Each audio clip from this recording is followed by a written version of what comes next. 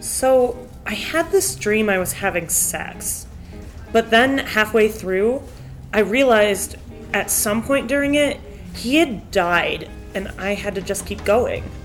What do you think that means? Did I write that one, or did I just dream it? Anyway, Kathy was crying at her desk for most of the day today. Almost the entire office hovered over her, trying to console her like useless fucking guardian angels. I guess some dumb guy got wise and dumped her. I'd like to revel and relish and wallow in her tear-drowned pain, but I can't. I'm consumed with a burning rage, a volcanic inferno of jealousy. Not for Kathy, she probably deserves every tragedy that befalls her Hammond, but toward the dumb slob that walked away from her. I hate him almost as much as I hate her. No one, and I mean no one, is allowed to hurt Kathy before me, or worse than me. Or better, whatever.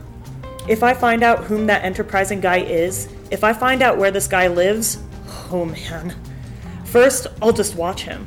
I'll watch him from bus stops and bushes around corners. I'll stalk him like he's a sick baby wildebeest and I'm a genetically modified cyborg lion. A lion with jet engines for legs, and chainsaw teeth, and a globally accurate laser targeting system. And when he's alone, thinking he's safe and sound at home, which I will eventually discover to be 332 man per way, I'll slip in, sneak up behind him, and wait.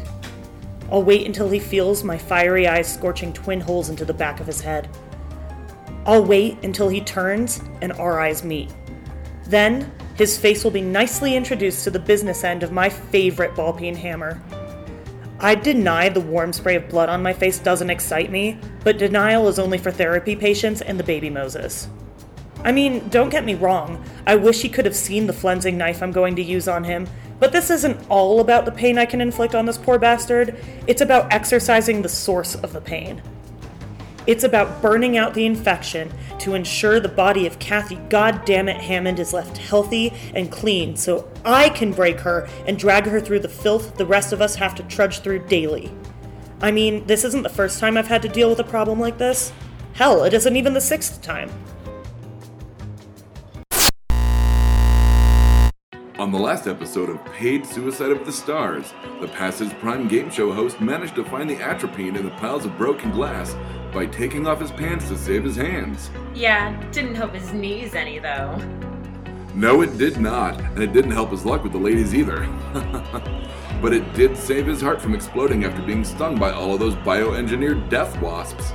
And then there was that model who tried to be an actress, failed miserably because of her obvious lack of natural talent, and tried to return to modeling, only to find out that Time Scroll Passage had betrayed her and younger models had taken her place on a subjectively objective, beauty-based hierarchy that is ultimately ridiculous to begin with. Yeah, that's right, but I'm sure the burn ward is the best place she can find herself now. Or the morgue, you mean. But this week promises more thrills, chills, and spills as a former Hollywood heavyweight who got pulled over for a taillight being out and made some, let's say, racially colorful comments and fell into obscurity faces off against...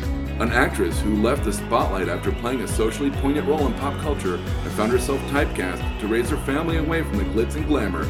Until now, they're back. We have an Oscar award-winning director for this episode, folks. Back from a self-imposed exile from Europe on this Paid Suicide of the Stars. She's come back to the limelight to prove herself and get her kids that shine bright, better life upgrade package. And he's looking for any scrap of redemption he can grab up, even in death.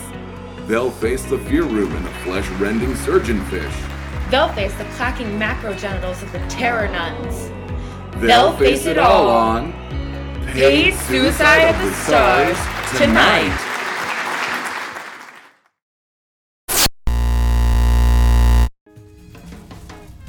The very first time, I just wanted to get a good look at the walking pile of low self-esteem that was latching itself onto Kathy a shark to all the lampreys Hammond.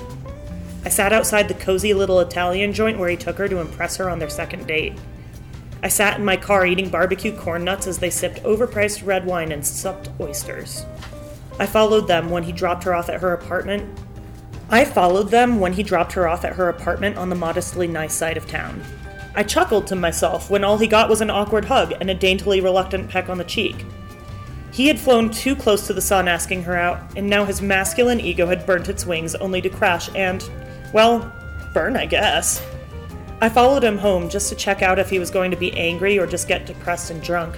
Or maybe, Elder Gods willing, be so fucking dejected and shattered that he killed himself. I mean, I just had to see if that happened.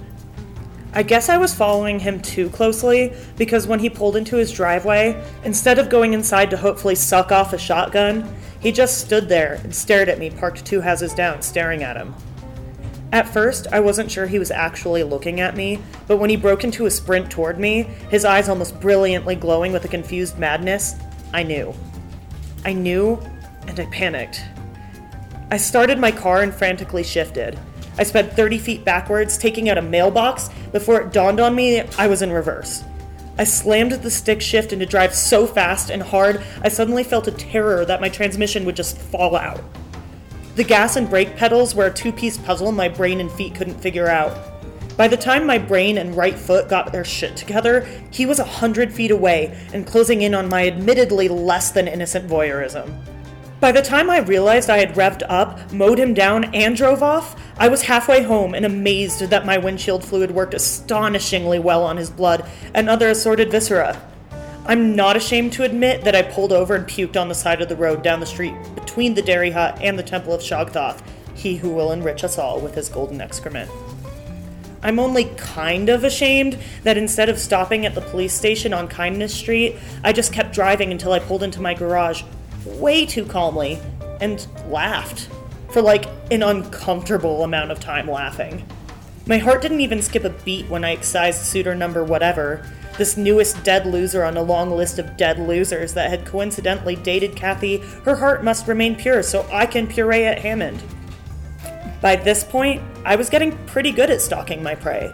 I'd gotten fairly proficient at the disposing of the never going to get that third date with her assholes. I had now started thinking of myself not as a cold-blooded killer, but an angel of mercy. I was saving these poor dumb animals from falling into the inescapable lure of Kathy nothing escapes her gravity, not even light Hammond. She was going to chew them up and spit them out with her perfection. She was going to regurgitate these simpletons, these dullards, and return them to the streets as emotionally broken puddles of vomit. I was doing the Lord's work.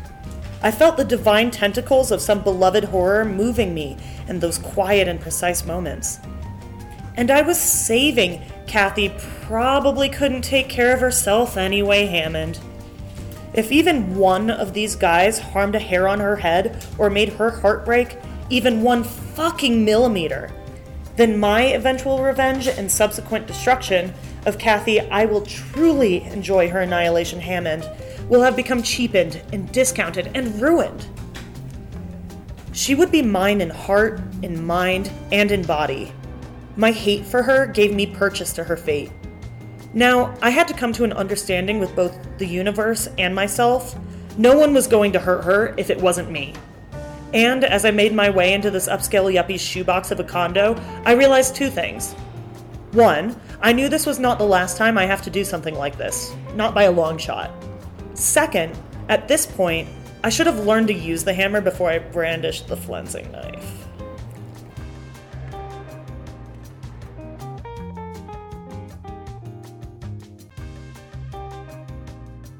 I Hate Kathy Hammond is written by Douglas Allen and co-produced by Kate Pumplin and Douglas Allen. It features the voice talents of Douglas Allen, Kate Archuleta, Kate Pumplin, and Christy Wolf. For more information, please visit us at www.bacnpodcast.com. And if you like what you hear, check out our other shows like Black Falls, Nerd Vomit, and Fear Agents.